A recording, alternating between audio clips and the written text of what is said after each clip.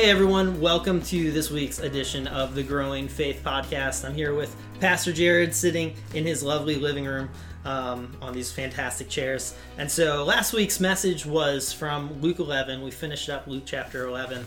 At least I think we did, or were we about 2 verses? Yeah, we finished it. We did finish it. Yeah.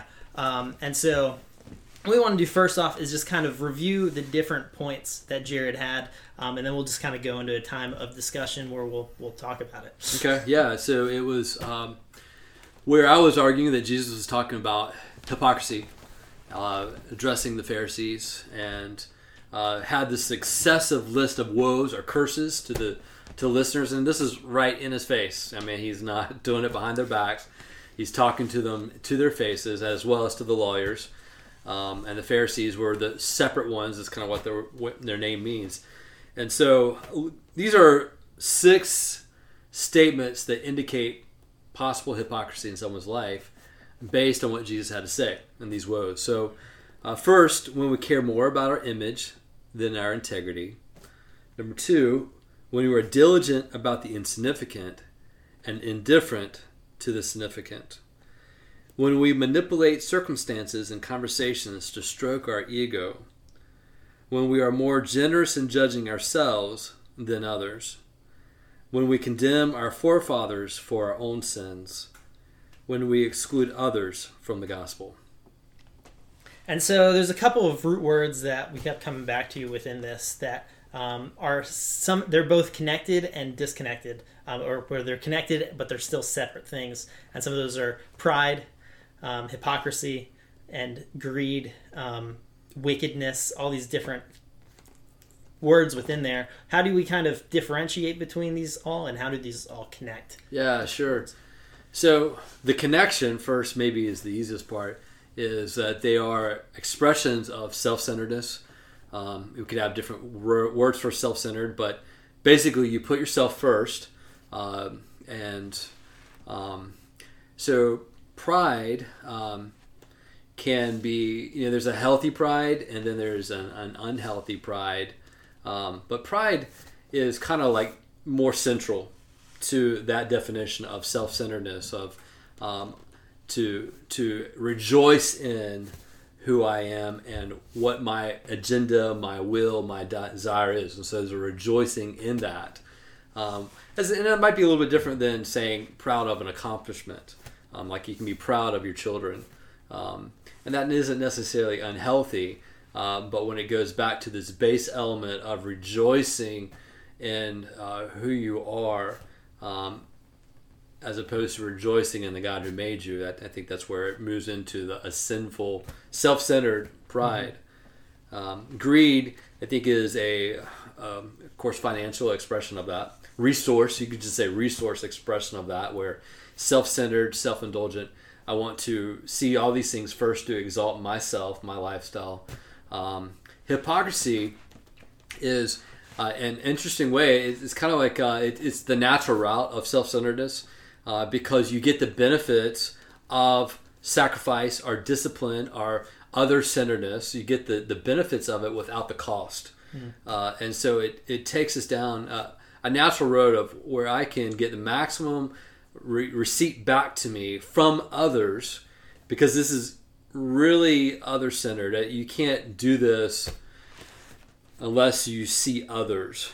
So hypocrisy is like how I present myself. So get maximum results from that, but then I don't ever have to pay the price, the cost of real sacrifice to love someone, or real sacrifice to worship the Lord in that. Mm-hmm. And so moving into how does that then begin to play out within the Christian, or within our lives, within the way that we walk? And so it's really interesting listening through the sermon how easy it is to kind of take these thoughts and steps and then twist them, and then, well, not twist them, but start to apply them to our own lives, especially within, I know you're talking about like the one text about the Pharisees being, liking their name being lifted up and raised up, and how a lot of times we can get to that part where we have these different identifying factors. I think like pastor can be something that becomes this puffed up pride, arrogance. I have a few friends that occasionally will text me when they have a theological question, and they're like, "You're kind of my theological question person," and it's really easy to like kind of have this puffed up sort of sense of title within it, and that applies across the board. It's not just it could be within different degrees of business or jobs or whatever it could be that we begin to put this status of that, and so how do we recognize this? What are steps we take, and then how does this also look? It goes back to that. What is this doing to myself? Mm-hmm. A title, interesting enough, like pastor, another name is minister. And it's interesting because that literally means servant, mm-hmm. to serve. And so it's amazing how we can twist serving and that into a nobility, a glory. And so one of the things that we have to watch out is how we get our glory. How do we get, and really understanding that the glory comes from our relationship to God. And so it helps us to know what's healthy. Healthy is where we are in our relationship with the Lord, to know that my satisfaction, my sense of being, my sense of purpose ultimately flows from I belong to the Lord and He belongs to me. And so know that's the core. And so when you move away from the core, it helps you to understand, because there's a multitude of ways of doing this.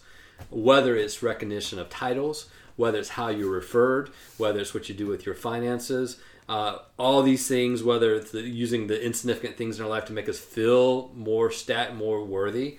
And so if we come away thinking, I am better because they see me as a theologian. I am better because I have this title. I'm better because I've got their respect. Those are all illusions. Mm-hmm. And to realize the only thing that lasts is your relationship with God. And the other thing is being honest with yourself. One of the things, when people show respect toward me, I know it's like, well, they only say that because they only see this part of me. Mm-hmm. They don't have insight into all of who I am. And we can carefully present just this slice. Right. If they really knew, then there would be no grounds for praise. Mm-hmm. So I try to be keenly aware of that. Mm-hmm. And this is where honesty before God, confession before the Lord, kind of helps out with that. And so this is where we always get grounded back to the gospel. Mm-hmm. We're loved by God more than we deserve to be loved by God. Right. And so then one of the statements you made that kind of stuck out was that we're diligent about the insignificant and indifferent to the significant. And so there's this, when there's this hypocrisy in our life, we become much more interested in, like you were saying, our own self, our own rising up, and then we do lose that perspective of the cross. So it's really easy to create this dichotomy where it's like, okay, we should throw out everything that's not significant and only focus on the cross. And you were talking about having this balance between the two. How do we kind of work within that? Yeah, that text, where that comes from, he says, "What are you Pharisees?" This is verse 42.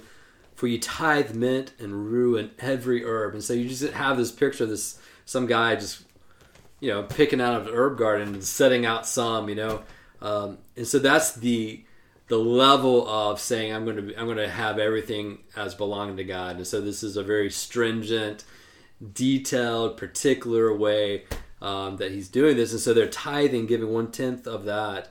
And then he says, "You tithe these things and neglect justice and the love of God." And I think about that.